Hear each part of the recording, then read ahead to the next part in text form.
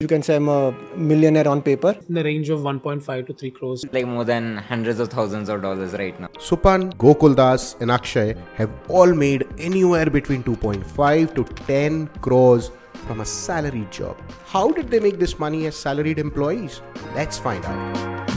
I spent about 5 to 6 years at Swiggy. A manager who worked at Swiggy, not naming him, but he joined it very early on in the marketing. He was the first member in the marketing team. I think he worked for 2-3 startups, right? And in his 30s, he kind of retired. That's the takeaway, right? He took a good amount of risk joining 2-3 startups very early on, but he's made a good amount of money, really good amount of money, not the conservative call of 10 to 12 crores. You can imagine 3-4x of that, right? That's the kind of stories that inspired me because of ESOPs, and that's the power of ESOPs, I would say. ESOPs are, think of it that way, as a small percentage ownership of the company, right?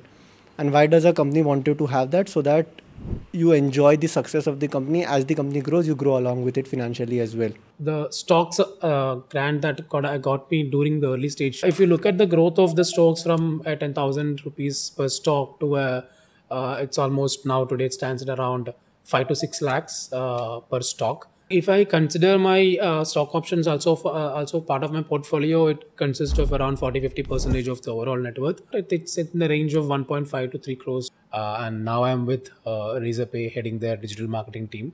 Spent about 4.5 years at Flipkart. I got some ESOPs as part of that, 30 lakhs or so. About half of it has sort of gotten liquidated, the other half of it largely stays. So when I left Flipkart, my salary was somewhere around 35 lakhs. When I joined Udaan, I took a pay cut and joined at a salary of 20 lakhs. There was certain thousands of dollars of ESOP that were given in at that point in time. And again, it was an early stage of the company, which was probably first year of operations of Udaan when I had joined in. When I left Udaan about 5.5 years later, that money multiplied 70 to 100 times to sort of to make me a millionaire in paper money.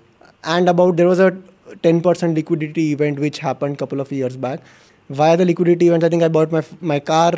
I have sort of, used that money to sort of fund a part of the house I've bought, right? And it also helped me get the financial freedom to start up today. Just like startups have ESOPs, MNCs have RSUs. RSUs are direct stocks of the company given to the employees for public limited companies. Directly comes in your demat accounts. So those comes as like X $1,000 of stocks given to you, vested over a period of 4 years. Something similar to what your ESOP does, right? So I was there in NVIDIA for a period of 5 years. So my first allotment, right, which I got, everyone of the opinion, like which is a standard in the industry, right? You should diversify, right? In general. So as soon as you get it, you sell it and diversify. I think that was the biggest mistake which I did. Suddenly when I sold it, I had like more than $10,000 worth of cash in my bank account, not knowing what to do. But that stocks would have been worth like more than hundreds of thousands of dollars right now. So that would be roughly a 50x multiple on the things that I sold already.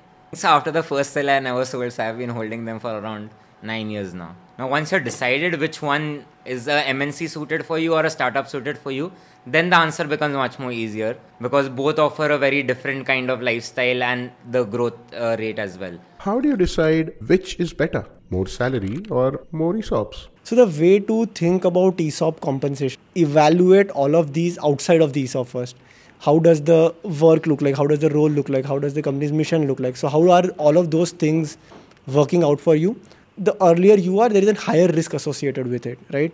If you join a pre-seed or a seed stage company, the risk is probably the highest. If you join a Series C, D company, it is lower. And if a public company, it goes even lower. I would suggest not to really compensate because of you have a better ESOPs plan and then take a less salary, because that is what your days runs with the salary, not really with ESOPs, right? So at Swiggy, when I joined, it's hardly a year or so a company, and it has a huge path to grow, right? Because you started very early on, within 5-6 years, there is a room for us to grow a lot. But when I joined Razorpay, it's already a 7-year-old startup. They're already a unicorn. If you are looking for something in another 5-6 years, they might not have a lot to grow, right? But if you're looking for a 10-year, 15-year, there's a lot to grow, right?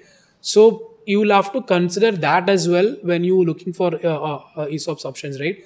If you're joining a very early stage startup which has high potential to grow, then your stocks grows like 10x. But if you're not taking a huge risk, but you're still joining a startup which is well established, they will have a growth over a period of very long term, 10-20 years. But in the 5-6 years, you might not see the same growth. And ESOPs also get decided basis where what is the current valuation, what is the opportunity to become. And these are very contextual to you and the company you are joining.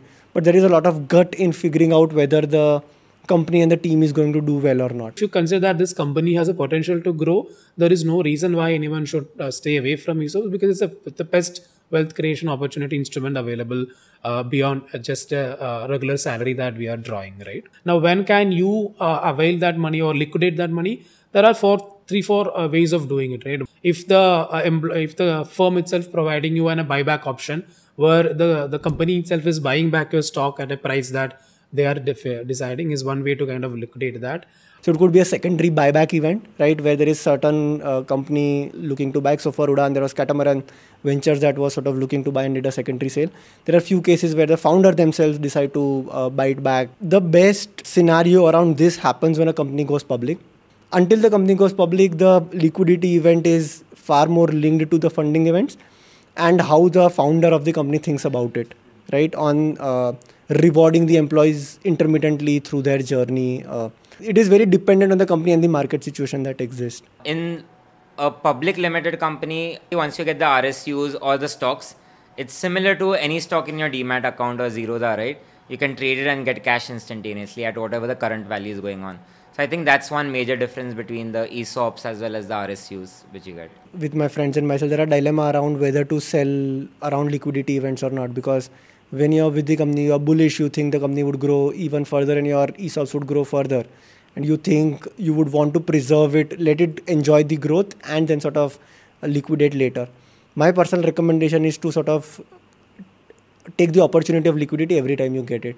And not in your control to know when the next liquidity event is going to come in. So it is best to liquidate it and diversify your portfolio and your net capital to sort of in different instruments, and so that let the remaining 80-90% of the ESOPs grow and enjoy the growth of the company along with it. Like I mentioned, it's a long term, and I don't know how things will play out. There are great stories in the world, but there are a lot of stories which is not unheard where things have gone really opposite, right?